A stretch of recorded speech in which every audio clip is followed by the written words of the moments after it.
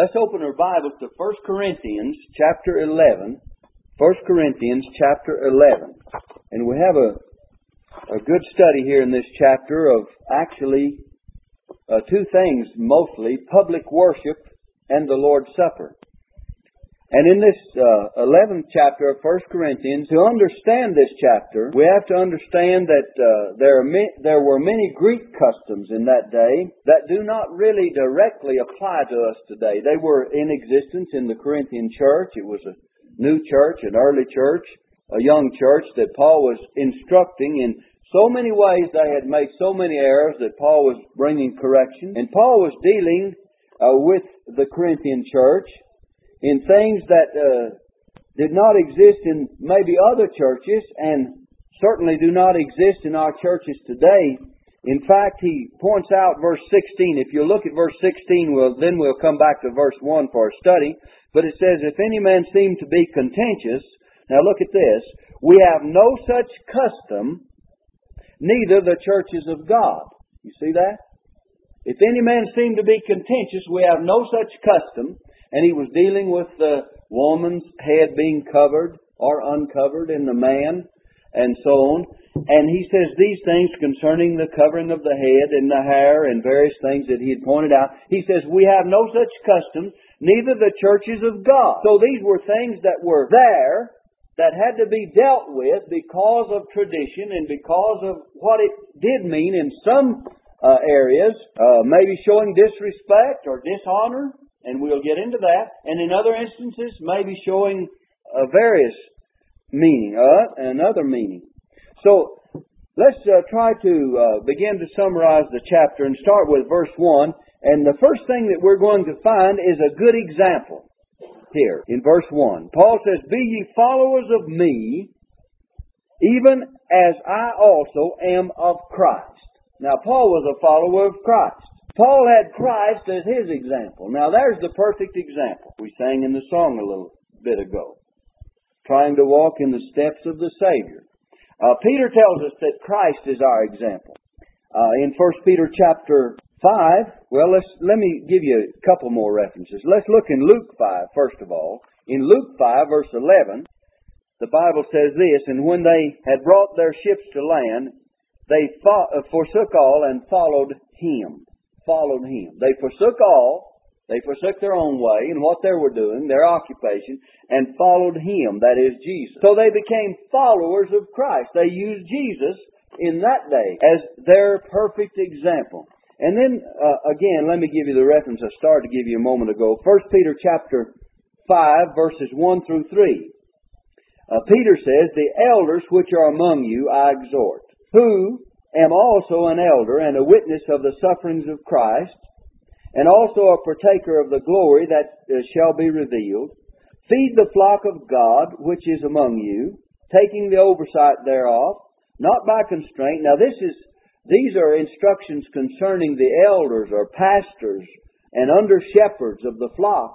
And here's what they're to do. They're to take the oversight, not by constraint, but willingly, not for filthy lucre, but of a ready mind, neither as being lords over God's heritage, in other words, not dictators, but being in samples or examples to the flock. You see? So as far as the apostles were concerned, as far as ministers today are concerned, as far as deacons, as far as pastors and teachers, they are to be examples, ensamples to the flock. And we ought to remember that Christ is our perfect example. We are to follow His example. And then, if we're to be followed, we must follow the example of Christ or we're not worthy to be followed. And that doesn't mean we can follow as to perfection. We're not talking about that. We're talking about being a true disciple and a true follower of the Lord Jesus Christ. And so that's why Paul says, be ye followers of me, even as I also am of Christ. In other words, Paul could say to the Corinthians, you follow me, I'm your example, even as I'm an example of following Christ. Now, if Paul had not been a follower of Christ, he would not be worthy to be followed, would he?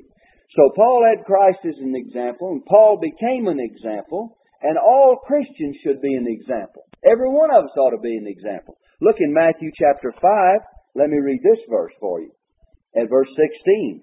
it says this, let your light so shine before men, let your light so shine before men, that they may see your good works and glorify your Father which is in heaven. So we're to be an example. We're to be shining lights. Paul says in another place to the Philippians, do all things without murmurings and disputings in the midst of a crooked and perverse nation, among whom ye shine as lights in the world. So the Christian is to be an example. And now I want us to begin with verse 2, and we'll find some more things, verses 2 and 3. He says, now I praise you, brethren, that you remember me in all things, and keep the ordinances as I delivered them to you. He's beginning to show and reveal orderly worship, public worship, and as it ought to be. And he says that you keep the ordinances as I've delivered them to you. And on down, he refers to the Lord's Supper in verse 23, for I've received of the Lord that which also I delivered unto you. You see that? He delivered the Lord's Supper. The ordinance of the Lord's Supper was to be kept just as he delivered. And these other things may even indicate traditions. If you're back in verse 2 now, and I may be carrying you a little fast, but I have to get through the chapter. But if you look at verse 2, ordinances, if you have a marginal reference, it'll say traditions. So there were many traditions in the Christian church in that day that could be upheld by the Word, and those that could be, ought to be, observed. And those that cannot be upheld by the Word should not be observed and not be so cantankerous about. And we find that today, there are many churches that follow tradition completely and do not follow God's Word, do not have a basis for those traditions in God's Word. And Paul is only wanting them to follow so far as there is proof in the Word of God that that's the way it ought to be. Now then, we have certain traditions in our own churches, but I believe that most of them, and if we'll examine them very closely, we'll find that they're based upon scriptural truth, upon Bible truth. And if they were not, we ought to discard them. We ought to get rid of them. And yet there are other churches that live by and follow tradition as their church has brought it down to them of this day and age that have absolutely no basis, no scriptural warrant for such actions and such practices that they practice. And that's wrong. If it doesn't have a Bible foundation and basis, it should not be followed. Verse 3, quickly. It says, but I would have you to know that the head of every man is Christ, and the head of the woman is the man, and the head of Christ is God. Now he's pointing out, first of all, that the head of Christ is God. The head of every man is Christ, and that the head of every woman is the man. And so here's a kind of a standard and a accepted authority, honor, and respect that's due.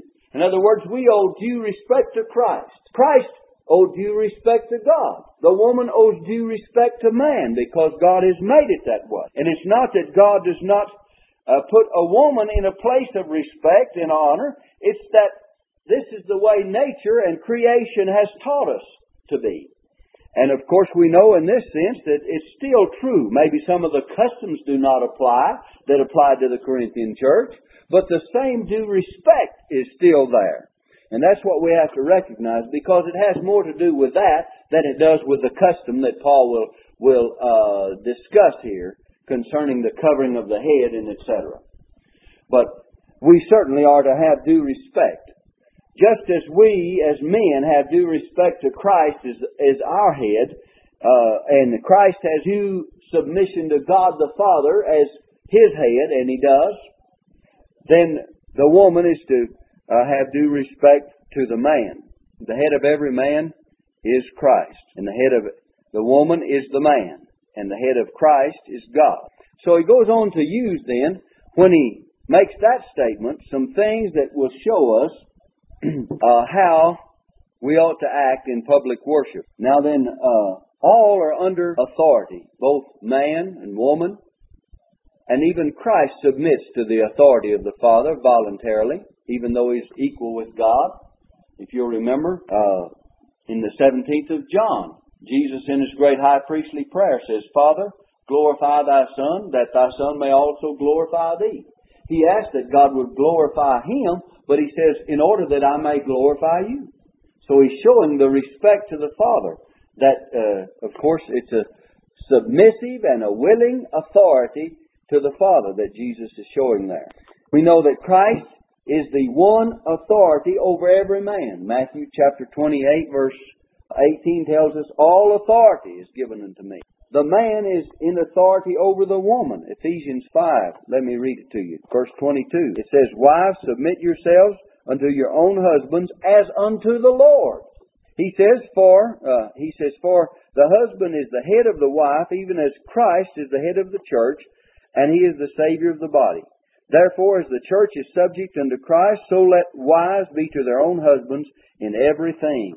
And we find that this is taught in the Bible, and yet we know some people that argue against it today, but this is the way God has made it.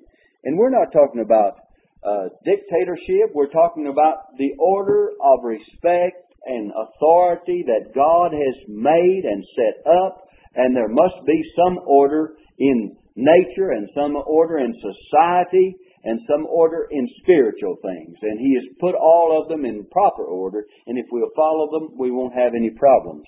And I won't turn, well, maybe I could turn back quickly in Ephesians chapter 5 verse 25 to show you that that does not mean that the husband or the man is to be the dictator over the woman, because if he has the love for the woman that Christ has for the church, he will certainly show all respect and due respect and great love and great care for the woman.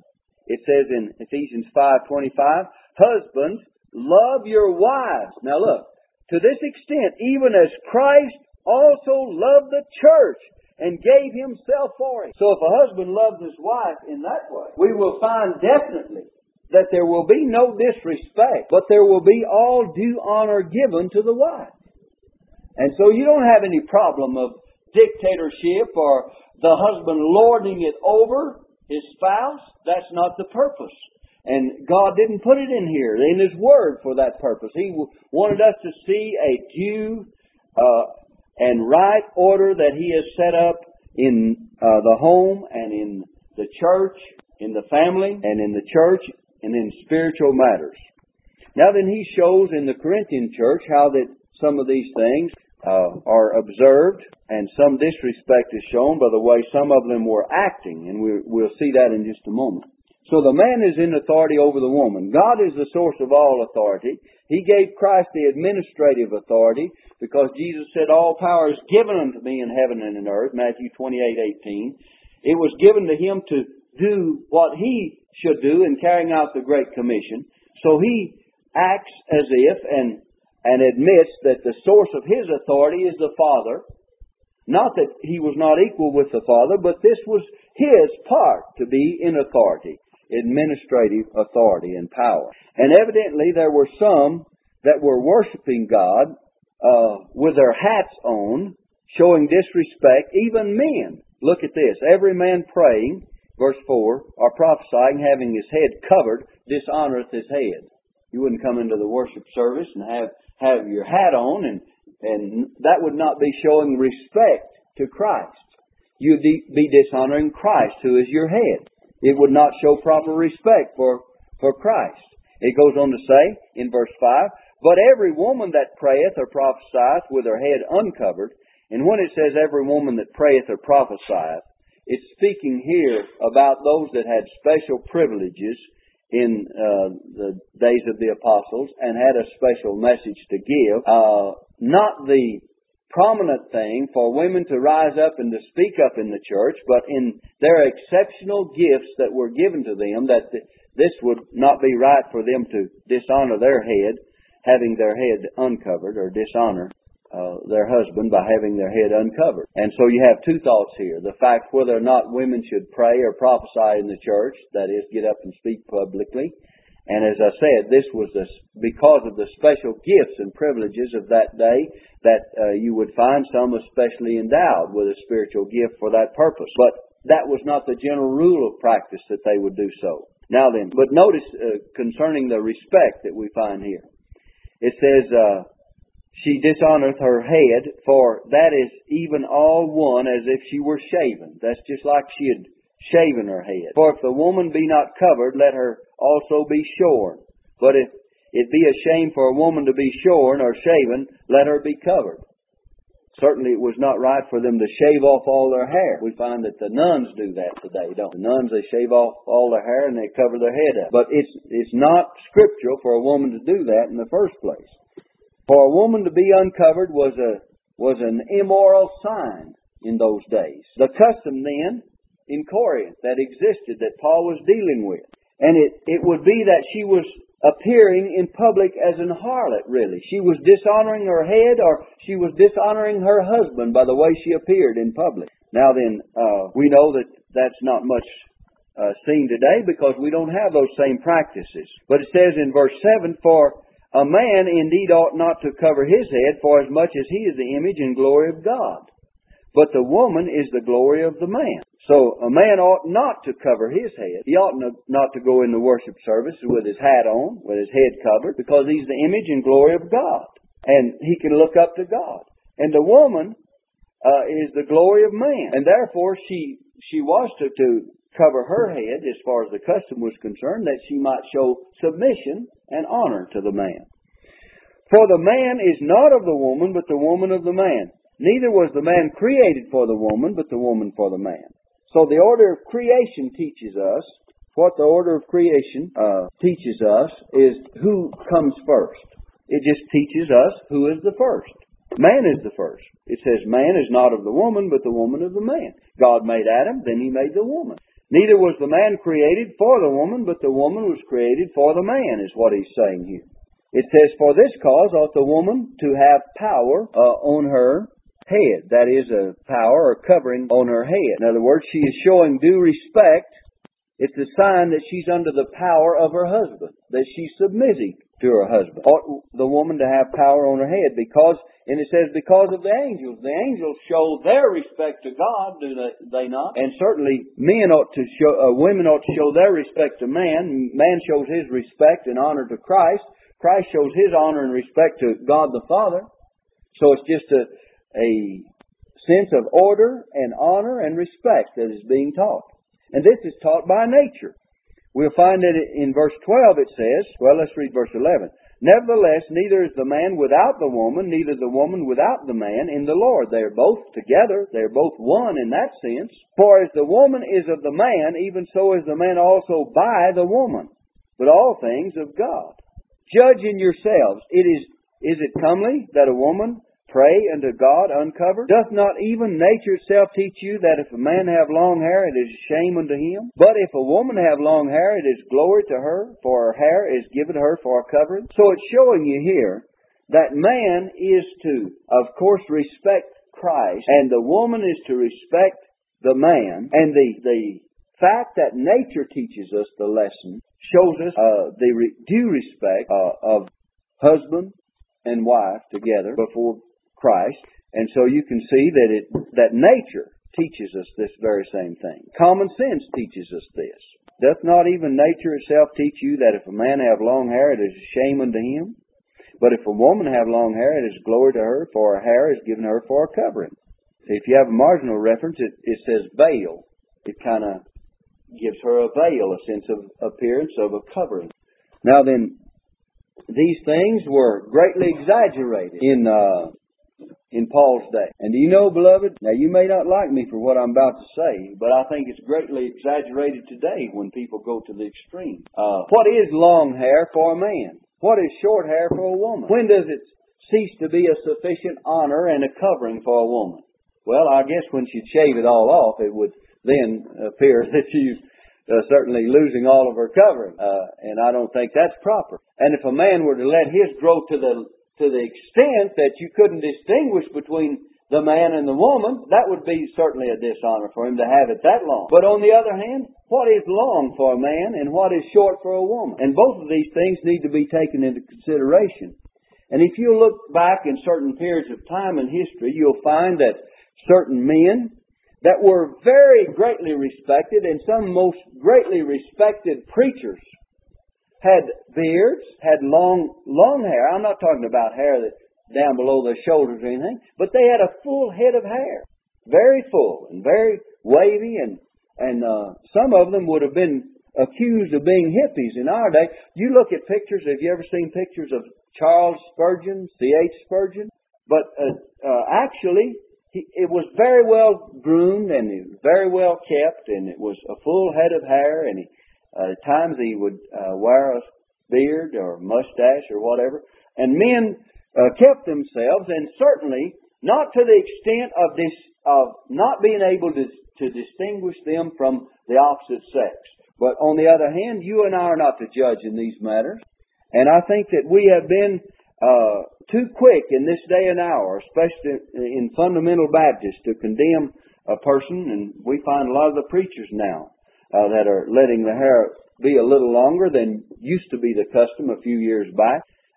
Certainly we know that they don't do it to dishonor Christ. We know that they do it because it's becoming more accustomed to have a little bit more full head of hair than we used to in days gone by. But anyway, that's a matter of conviction more than and a man's own individual decision rather than of scriptural condemnation. So what we're reading about here doesn't condemn a man for having longer hair than the next fella. Some people like a burr haircut. Well, I don't like it that way. I like to at least be able to comb it.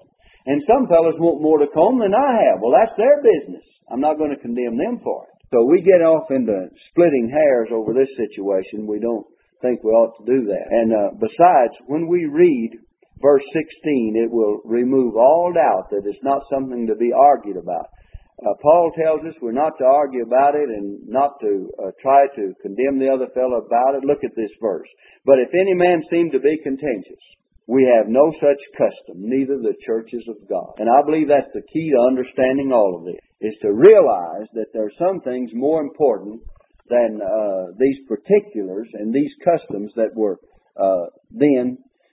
Since some of those customs today do not have the same meaning at all. There's no disrespect for a woman to appear in public worship with her head uncovered, without a hat on or a veil on. She could come in. Now, you know, it used to be a woman had to come in church with a veil. She'd come into church with a hat. And they just didn't come otherwise. But here, the hair is the item that Paul is talking about. So you have both the veil by nature, or a veil, or a hat, or a covering, which is not by nature, but what women choose to cover their heads with. But anyway, Paul says that there's no such custom in the churches of God. So we don't have to worry about it that much. He was teaching them a lesson of respect. What was? First of all, that the woman show due respect to her husband, not only at home, but in public worship. That the man show due respect to Christ in public worship. That even to the extent as Christ showed respect to the Father. And that's the whole lesson that we're teaching there. I want us to look at verse 17. And we'll pick up concerning the Lord's Supper, 17 and 18. And if we don't get all of this, it might well be that it would be the best for us, because we do need to teach the remainder of it, or at least preach from it, next Sunday evening concerning, at least before we take the Lord's Supper together next Sunday. So I want you to look at verse 17. Now in this that I declare unto you, I praise you not, that you come together not for the better, but for the worse. For first of all, when you come together in the church, I hear that there be divisions among you, and I partly believe it. Now Paul is saying here that in your coming together in the church, that I'm not going to praise you from what I understand takes place, that there's divisions among you. I can't praise you for the way you're assembling together, because there's schisms. It says in the marginal reference, the Greek concerning the divisions is schisms. In other words, there's separations. There's schisms or divisions among you in the church. And he says, I partly believe it. And he said, I'm not going to praise you in this. I want you to notice something about verse 18, that it says, when you come together in the church. And this is the local church that he's speaking about. You know, we have today so many people that say, yes, I believe in the Lord's church. They believe in some kind of a universal church that does not assemble. But Paul was speaking to the church of God which was at Corinth. And he says, when you come together in the church, I hear that you're divided. I hear there's divisions among you. And he says, I'm not going to praise you in this. And what I wanted to point out is that a lot of people put down today the local church. That's the only thing that we know anything about that has any function, any organization, any missionary endeavor. That's the only thing we know anything about that has any purpose for existing in a community. So it can carry on the Lord's work in a locality, in a given place. And so I do believe that the Bible teaches the local church, and we ought to stand behind it. And you find a lot of people that don't want to, what should I say, don't want to obligate themselves to the duties and responsibilities of a local church. If you ask them if they're a Christian, yes, I'm a Christian. Well, what church do you go to? What church do you belong to? Well, I don't go to any because I don't believe in churches. I believe in the Lord's church. Have you ever heard that argument? I'm just a member of the Lord's church. Well, where does that church function, and how does it function if it doesn't have a local organization whereby it can go out and do the work of God? It has to be a local church. The church of God at Jerusalem, the church of God which was at Corinth, the church at Ephesus, the church, you get over in the book of Revelation, and the 7 churches which were in Asia were definite, local, individual congregation in various places. And when people put down the local church, to me, it rubs me the wrong way. I believe that that's where people ought to assemble together, and that's where the Lord's work, the nucleus of it, that's where it's carried out. We have to have that in order to carry out the Lord's work. And Paul was telling them here, the reason he didn't praise them was because that when they did come together, and really for the purpose of public worship, and then not only that, including the Lord's Supper, especially that he'll expound in just a moment, that they came with divisions among them. Now he's going to tell some things in verse 19 I want you to notice. There should be unity in the church. There should not be divisions. It says in verse 19, for there must be also heresies. If you have a marginal reference there, it says sects, S-E-C-T-S. We've heard about religious cults or sects. Well, here they are. And it says there must be heresies among you. In other words, people of different factions. In other words, they might have various groups that believe different things all together. They were not of the common faith. There were heresies. There was false doctrines, false teachings that existed. That they which are approved may be made manifest among you. When you come together, therefore, into one place, this is not to eat the Lord's Supper. In other words, if you look at that, he says you cannot eat it. You have a marginal reference there? You cannot eat the Lord's Supper. Under these circumstances, you're not in any condition to eat the Lord's Supper. He says, we're going to have to deal with these problems before you're ready to eat the Lord's Supper. What were the problems? When they came together with heresies among them, or false teachings among them, or faction among them, they were not prepared to take the Lord's Supper. If that was true concerning a local church, how much more is it true when you have people of various rival denominations coming together and saying, we're coming together, we're all coming together to take the Lord's Supper. The Lord's Supper is a local church ordinance, and that's where it belongs. And if you get people from all kinds of denominations that believe things that are contrary to the common faith of that local congregation, then they're not to take the Lord's Supper. You find today people taking the Lord's Supper by remote control on television. You know, every Easter you'll see these preachers go over to the Holy Land. And why it's any better over there, I can't understand. Because Jesus didn't set up the standard that it had to be taken in Jerusalem. He set up the practice that it should be taken when the disciples were assembled together. He says, this is my body which is broken for you. This is my blood of the New Testament, the New Covenant, which is shed for many for the remission of sins.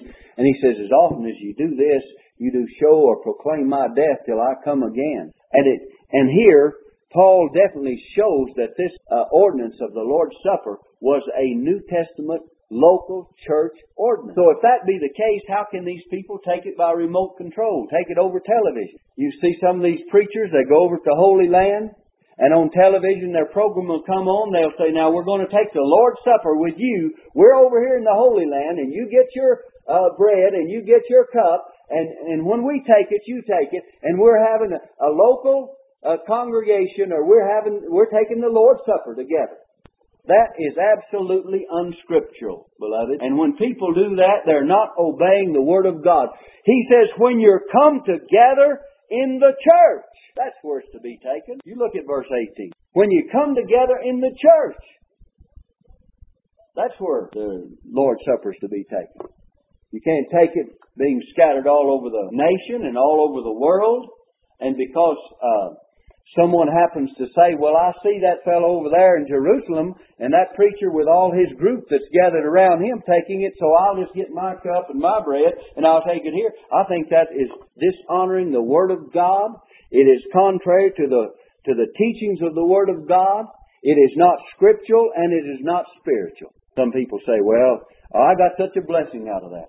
Well, you know, you can feel differently about a lot of things you do. That doesn't mean that it's of God. People can feel good about bad things sometimes. Just because it feels right or you think it brings a thrill to you doesn't mean that it's of God. Now then, some things of God do bring a great joy. We know that. But some things of the devil bring a great deal of pleasure too. And some things that are wrong, you can make yourself believe that everything is okay. Or someone else can make you believe that it's all right. To the extent that you are led astray and you say, well, I sure enjoyed that. Well, fine and dandy. But it may have been not something that you needed to be so happy about enjoying. It may have been a falsehood. It may have been evil. It may have been unscriptural. It may have not been the thing of God. And yet we find people do that, don't we? So, I don't believe the Bible teaches that. And I think it's wrong for preachers to encourage such a thing. Because if it's a local church ordinance, it belongs in the local church. It doesn't belong out there. And I don't see what makes it any more fantastic about taking the Lord's Supper over in Jerusalem as it does over in your local church. That doesn't make you any closer to God. And just because they went over there to take it doesn't make them any closer to God. You can be just as close to God in darkest Africa if the church is assembled together and they're assembled together for that purpose and doing it in the way that the Lord left it to be observed. They can be just as close to God as they can in the city of Jerusalem. In fact, did you know that the Bible calls that city of Jerusalem spiritually what? Sodom. As far as the spiritual condition of that city, he says it's spiritually called Sodom. You look in the book of Revelation, you'll find that to be the case. Now then, we know that it's the place historically where Jesus spent much time and where things took place, transpired, where He was led out to be crucified, and it has many historical references to the nation of Israel and so on. But we're talking about as far as it making any more spiritual. Well, here the local church. Now then, if the local church, if it had divisions among it, if there were divisions there and they were not prepared, they could not eat the Lord's Supper, verse 20, under those conditions, then how can we invite people that believe exactly the opposite thing into our church and into the congregation and say, well, they belong to this denomination or that one, and we know they believe exactly the opposite thing that we believe concerning salvation. You get into Baptist church, we believe that salvation is by grace through faith, and if we don't, we ought to study the Word and come to believe it. And then you get people in here that believe that salvation is by baptism, that you're regenerated in the waters of baptism. You get folks in that say they believe that salvation is by works or by keeping the commandments, by observing the law. You've got factions and you've got divisions. And Paul says, with this existing, you are not prepared to take the Lord's Supper. And then he shows that the Lord's Supper is not a banquet. Look at verses 21 and 22. He says, for in eating every one taketh before other his own supper, and one is hungry and another is drunken. What, have ye not houses to eat and drink in? Or despise ye the church of God, and shame them that have not? What shall I say to you? Shall I praise you in this? I praise you not. Paul says you can't come together and expect to be observing the Lord's Supper, and it's not a banquet. We know that they had their suppers sometimes beforehand, and they had an actual meal, and then they took the Lord's Supper. But in these suppers that they had beforehand, they would have more or less a banquet feast, and in this, sometimes the rich would leave the poor out of it. They would shame those that have not. And they'd come together, and there would be members in the church. They'd eat their own food, and they had plenty, and the others had nothing, the others hungry. He says, you've got houses to eat in when you eat your supper. He says, when you come together for the purpose of taking the Lord's Supper, don't worry about that other kind of food. Now, some preachers have gone to seed on this too and say, well, that means you're never supposed to eat in the church. Well, I don't think that's what it means either. It's talking about trying to do these things in a disorderly way or in a fashion that you would show disrespect to the poor or other folks that are there, and especially the drunkenness business that's spoken of. We know that's not to be. There's nothing wrong with a church fellowship and get together and having food together. But that's not the Lord's Supper, is it? But when you come together to take the Lord's Supper, this is a spiritual feast, and it's not a physical feast. It has to do with the spiritual element and not the physical element. And that's what Paul was trying to get them to see. And he says, when you come together and have these things that exist, then, he says, I praise you not. And so we're going to, I'll tell you what, let's do. Let's leave off with that verse, because beginning with verse 23 would be a good place for our lesson for the actual taking of the Lord's Supper in the service next Sunday evening. So let's leave off with that verse at this time. Let's stand together for a word of prayer.